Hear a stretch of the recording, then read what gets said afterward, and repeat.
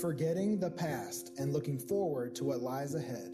I press on to reach the end of the race and receive the heavenly prize. For it's God, through Christ Jesus, is calling us.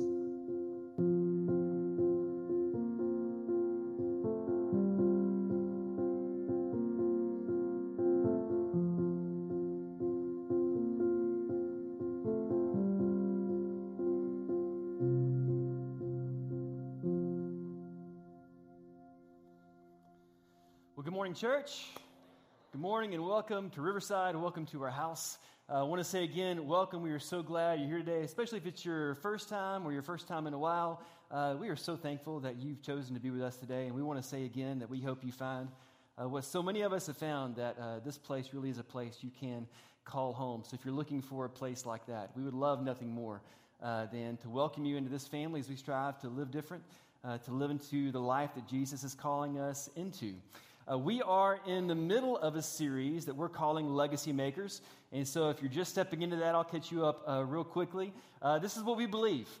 We believe the life you live matters. We believe the way you live the life you live matters. We believe it matters to God, and it matters to the people that God has put around you in your life. And we believe that leaving a legacy matters. And as people of faith, it's how we leave a legacy of faith that we're really interested in thinking about and talking about together. How can we pass on this faith that we've given, this faith that we've received in Jesus, to the next generation?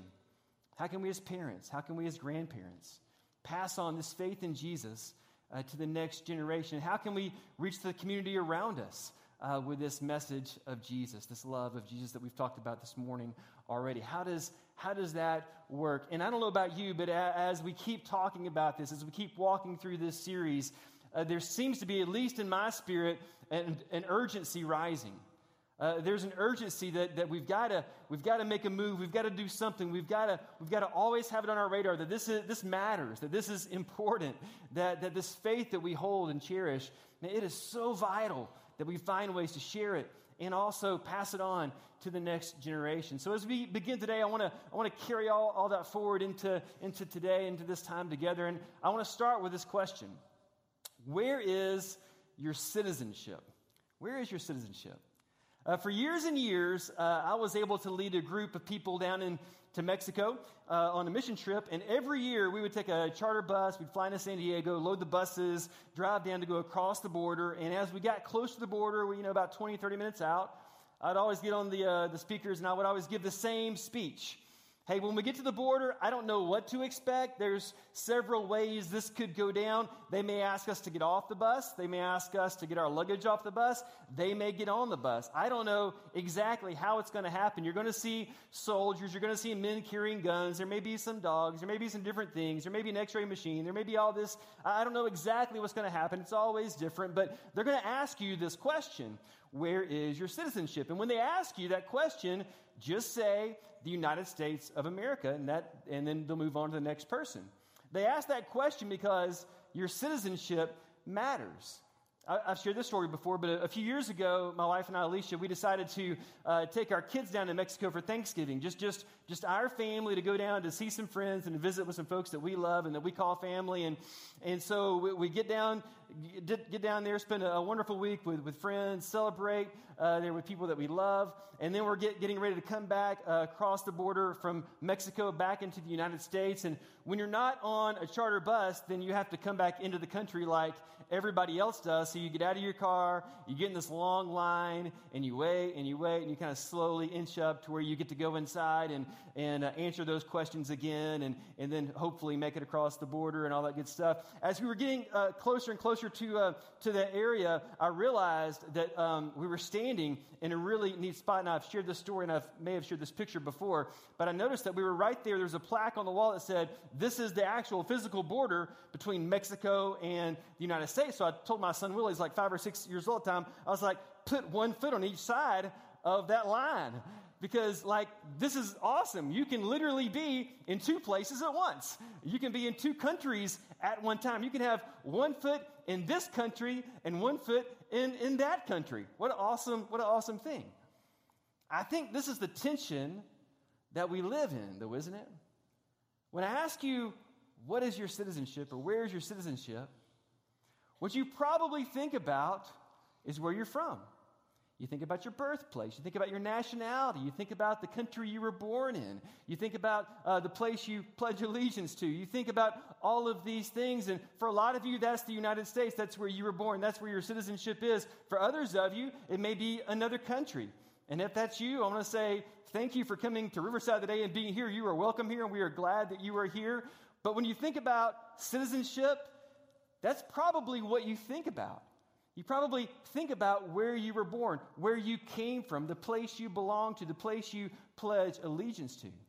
You probably know this, but if you come to the United States from another country and you want to become a citizen of the United States, one of the many things you have to do in order to become a citizen here is take an oath of allegiance. Did you know this? And I thought I would share this with you. I thought this was interesting. I found this week. This is the naturalization oath of allegiance to the United States of America. This is what you have to say out loud before you become an official legal citizen of the United States.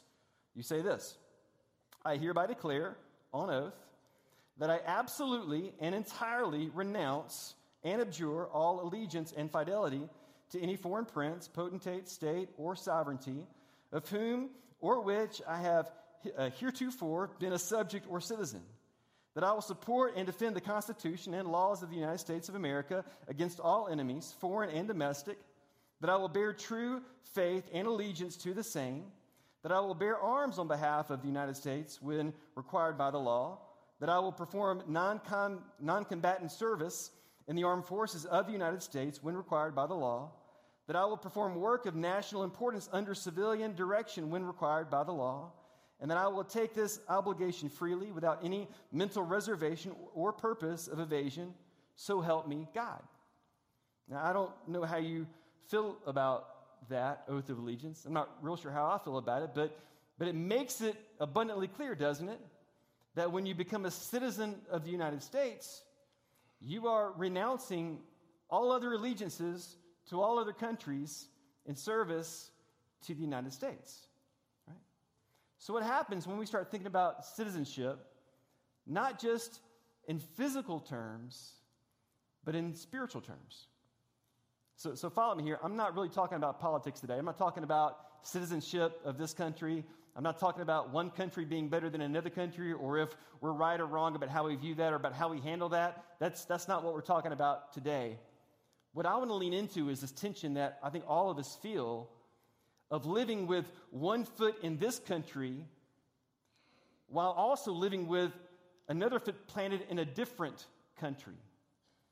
And I think you can follow along with me, whether you're a believer and you're all in with Jesus or not. If you're a believer in Jesus and you're trying to follow the Jesus way, then you know what I'm talking about, because you're trying to live, and you have to because you've got one foot planted on planet Earth.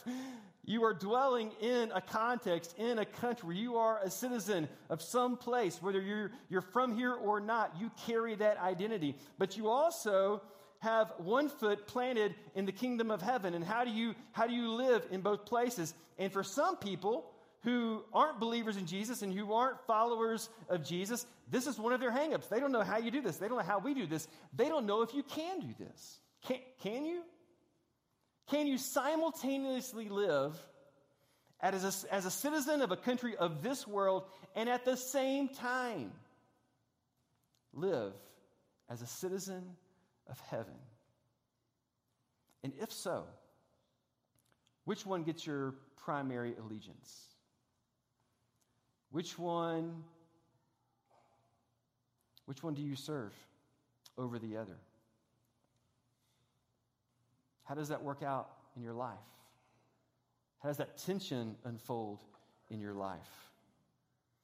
The good news is, I believe this is true, that God has given you one identity to live from and another identity to leverage. If you have your Bible or your Bible app, if you want to open that up, we're going to be in Philippians 3. All throughout the series, we've been dwelling in this text from Philippians 3. And just to back up one more time and to give you this context again, Philippians is a letter written by a man named Paul to a church in Philippi. Now, what's interesting is that Paul actually started this church. It was the first church started in Europe. Philippi was a Roman colony, so it's filled with lots of people, but there are lots of Roman citizens that live there. In fact, a large part of the population of Philippi was former Roman officers, Roman soldiers from the Roman army. One way to become a Roman citizen was to serve in the Roman army, and when you retired from the army, no matter your original country of origin, you could then be a citizen of Rome. And being a citizen of Rome was important because when you were a citizen of Rome, that carried certain benefits and privileges and rights that you didn't have if you weren't a citizen of Rome. So Paul writes this letter to Philippi, this church that he started. He had lived there. He had been there. He had planted this church. He had started this church. So he's writing to a people that he knew fairly well, many of whom were Roman citizens. And oh, by the way, Paul himself is a Roman citizen. We're not sure exactly how his parents became Roman citizens, but Paul was a Roman citizen by birth. So just that fact alone gave Paul certain rights, certain privileges, certain benefits. And in fact, when Paul started the church in Philippi, this citizenship issue came into play. You can back up later and read the story in Acts 16. I'll give you the short version. It's really an amazing story. Paul is there with his partner in ministry, a man by the name of Silas, who is also a Roman citizen, and they're working to start a church, to start the very first church in Philippi. So they're there in that city, sharing the news of Jesus, doing ministry there in that place. They see this girl who's possessed by a demon. That demon possession gave her a special gift. She could see the future and tell the future. Now, she was owned. She had become a slave to these masters who were leveraging her ability because of her demon possession to make money. So just a side note, this is not the message today, but you know this is true. The enemy always loves to put powerless people up under the power of other people and leverage them for his purposes, and that is just pure evil. Paul and Silas see this.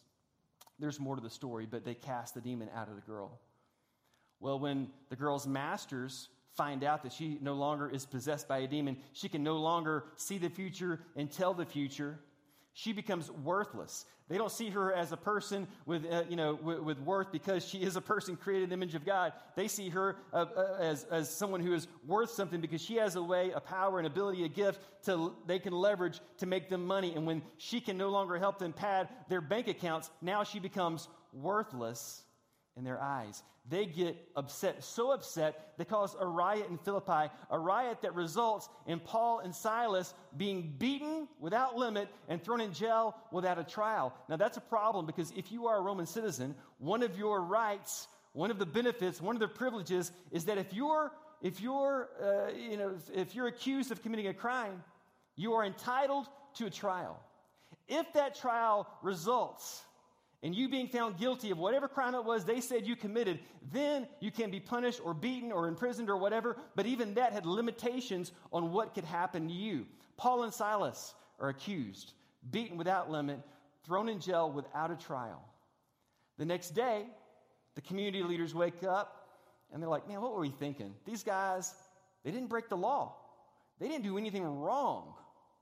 All right, send word to the jailer, tell him to let them go. And I just want you to hear Paul's response that next day when that word comes down from the community leaders. In Acts 16, 37 through 39, this is the story. Paul replied, they have publicly beaten us without a trial and put us in prison, and we are Roman citizens. So now they want us to leave secretly? Certainly not. Let them come themselves to release us. Do you think Paul was a little upset about what went down? When the police reported this, the city officials were alarmed, to say the least, to learn that Paul and Silas were Roman citizens. So they came to the jail and apologized to them. Then they brought them out and begged them to leave the city. Why? Because they were scared. They were terrified. They had beaten and imprisoned 2 Roman citizens without a trial and without any limits. Now they're the ones who had broken the law. I say all that just to set up this one idea that Paul knew what it meant to be the citizen of one country, but to live as a citizen of another. Do you see that? Paul knew what it meant.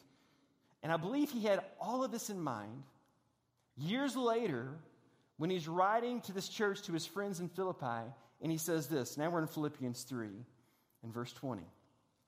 Paul says this to this church. But we are citizens of heaven, where the Lord Jesus Christ lives. That's who we are. That's our identity.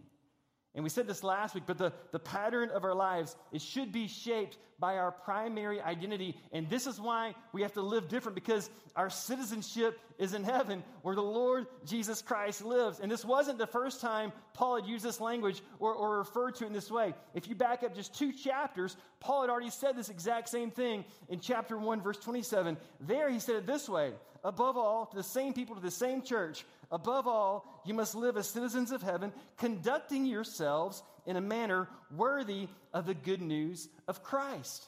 What's the good news of Jesus Christ? William just referred to it in John 3:16, one of the most famous verses of all time, that God so loved the world that he gave his one and only Son, so whoever believes in him would not perish, but have eternal life. Paul said it another way in Philippians 2 in almost as famous a passage. You've heard this, I'm sure, before.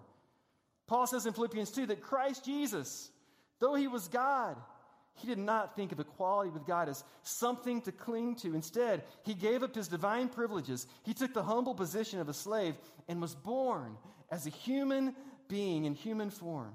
When he appeared in human form, he humbled himself in obedience to God and died a criminal's death on a cross. Therefore, God elevated him to the place of highest honor and gave him the name above all other names, so that at the name of Jesus, every knee should bow in heaven and on earth and under the earth, and every tongue declare that Jesus Christ is Lord, to the glory of God the Father. This is the gospel.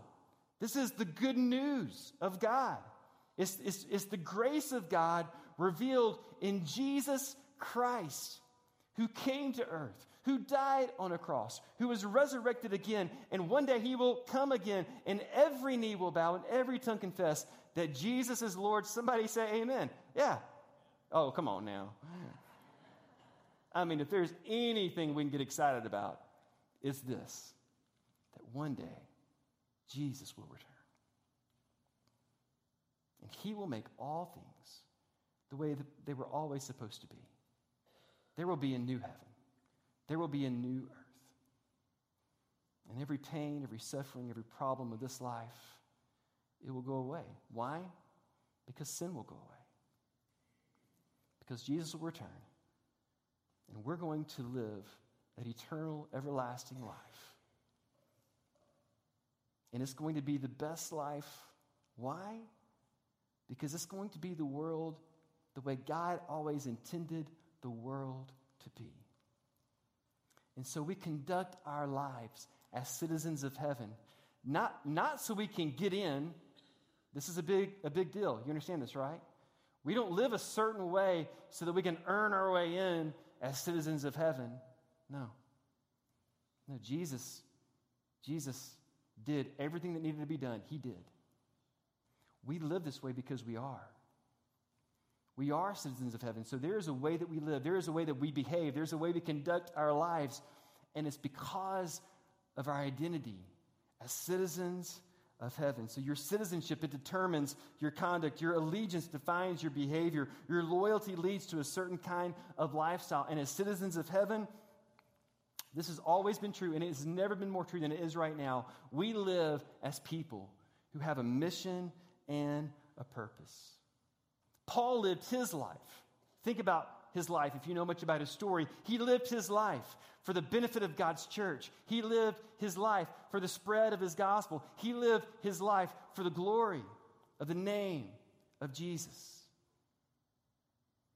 Paul says we are to live different. We are to live as citizens of heaven and conduct our lives in a manner worthy of the cross of Jesus Christ.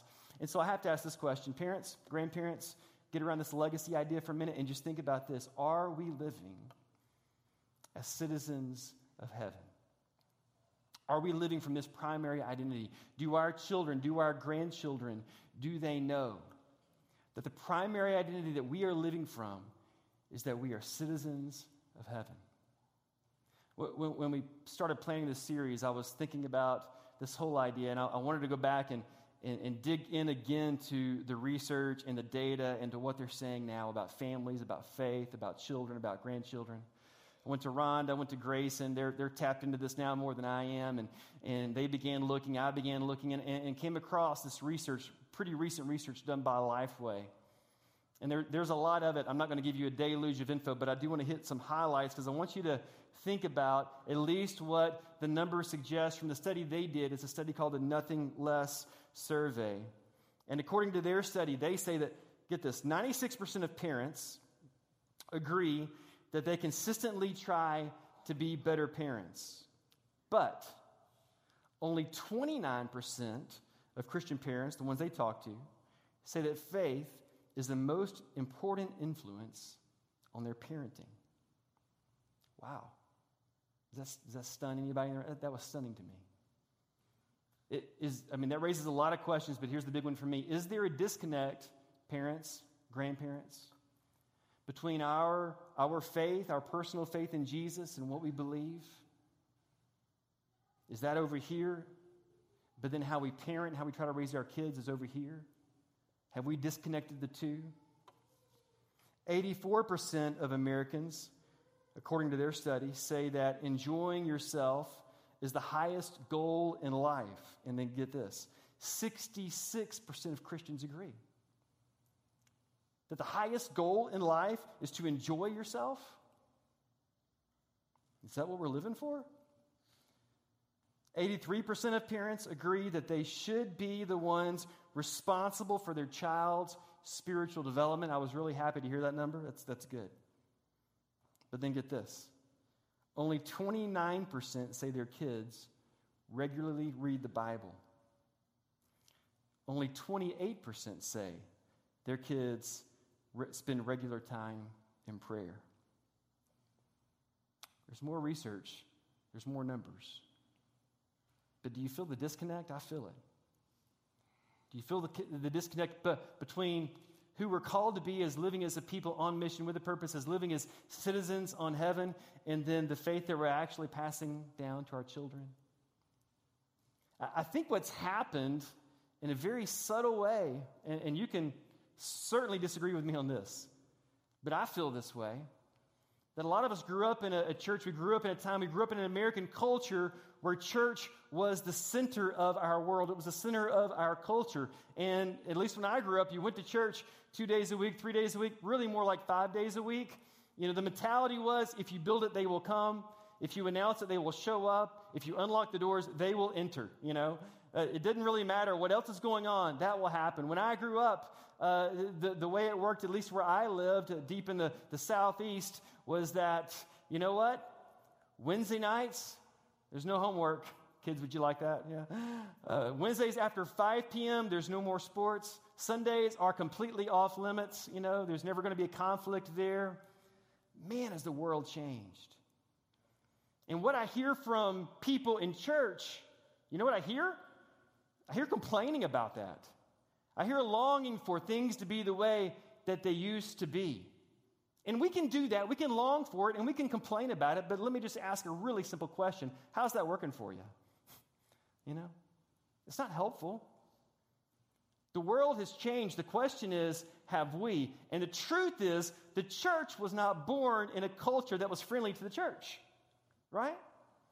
When Paul is writing this letter to his friends in Philippi, life did not revolve around the church. The culture did not revolve around the church. Paul is calling them out of that into living a different life, into living a different way. And it was out of that culture that the church was born. And get this, that the church thrived.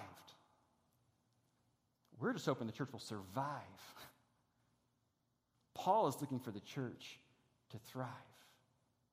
They were able to thrive. Why? Yes, they had a citizenship. They had one foot in this country.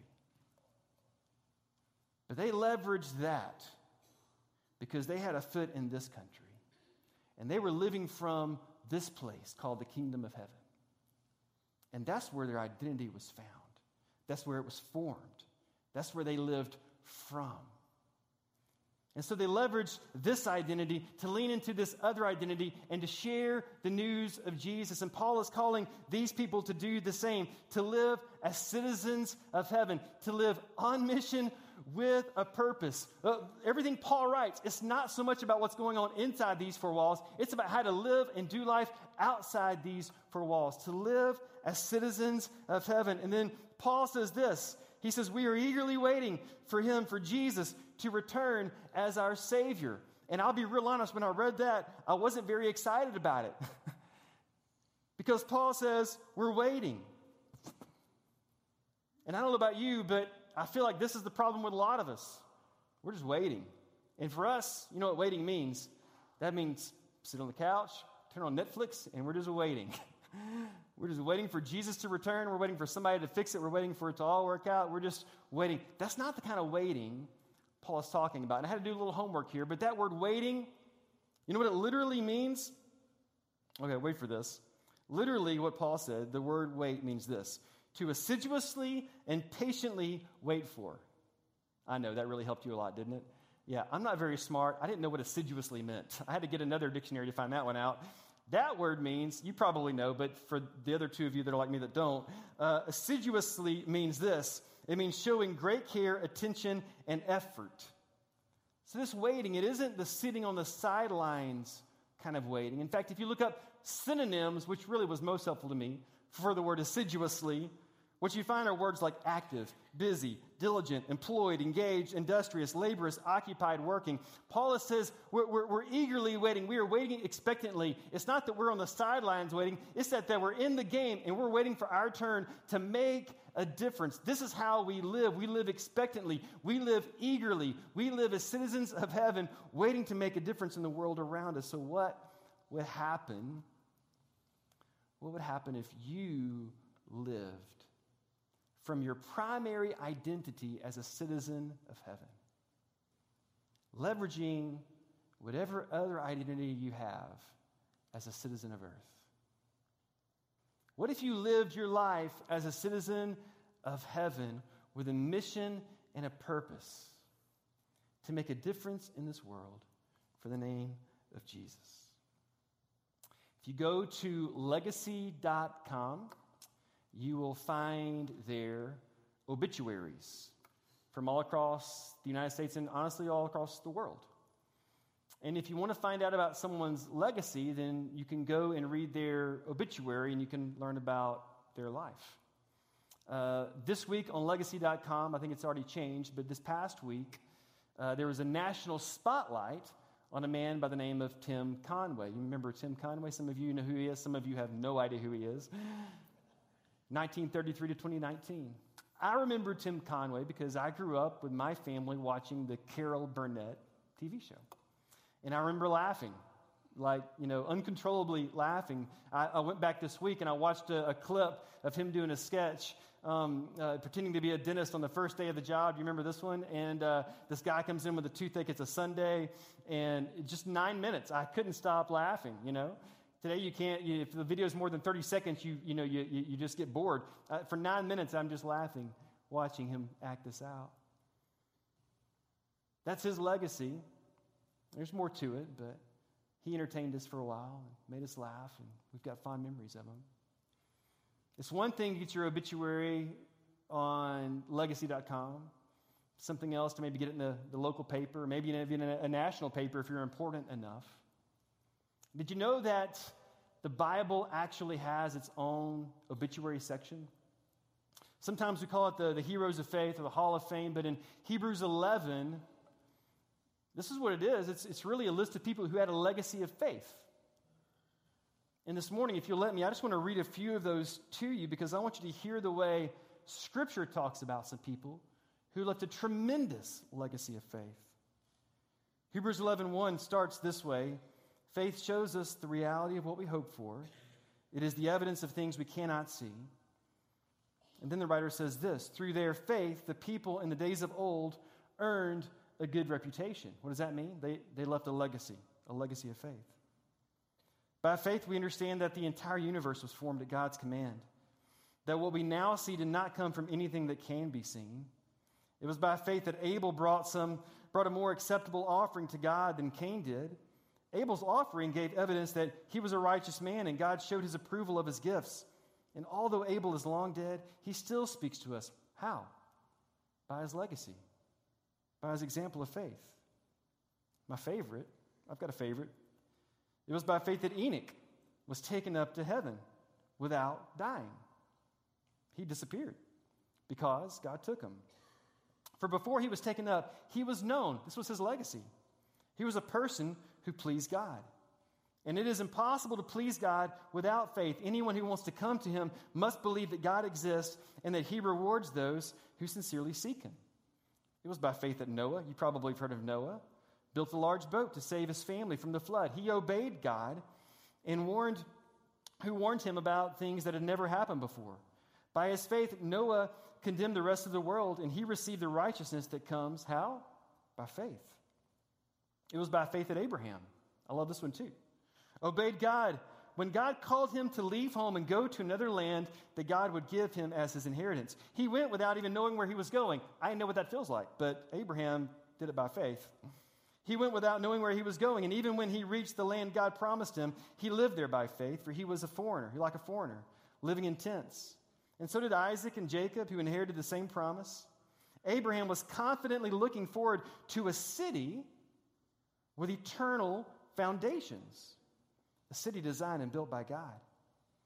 It was by faith that even Sarah was able to have a child, though she was barren and was too old. She believed that God would keep his promise, and so a whole nation came from this one man who was as good as dead. A nation with so many people that, like the stars in the sky and the sand on the seashore, there is no way to count them. That's his legacy. All these people died still believing what God had promised them. They did not receive what was promised, but they saw it all from a distance and welcomed it. They agreed that they were foreigners and nomads here on earth. Obviously, people who say such things are looking forward to a country they can call their own. If they had longed for the country they came from, they could have gone back.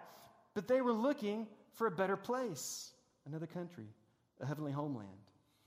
That is why God is not ashamed to be called their God, for he has prepared a city for them. The Hebrew writer goes on and on and on to talk about people of faith who left a legacy of faith. And then in verse 39, the author says this: all these people earned a good reputation because of their faith, yet none of them received all that God had promised.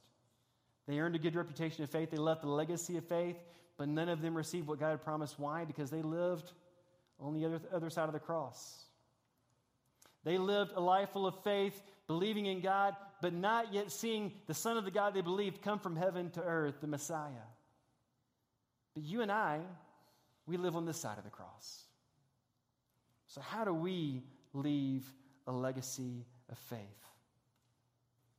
And what if we just lean into Paul's words to be citizens of heaven? What if we, like Paul, what if we live? What if our lives, what if this was our legacy, that we live for the benefit of God's church, the spread of his gospel, and the glory of his great name? What if this life, lived as a citizen of heaven, was our legacy? Church, let's stand.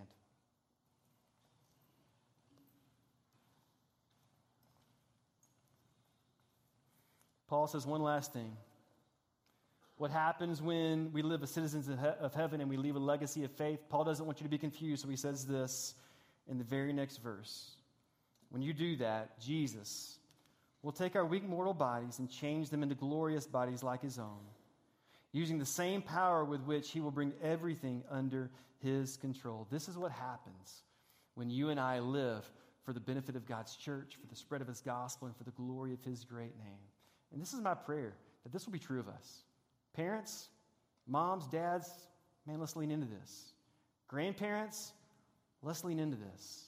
Church, let's lean into this. May we live for the benefit of God's church. May we live for the spread of the gospel, the good news of Jesus Christ. And may we live for the glory and the honor of his great name. What a legacy.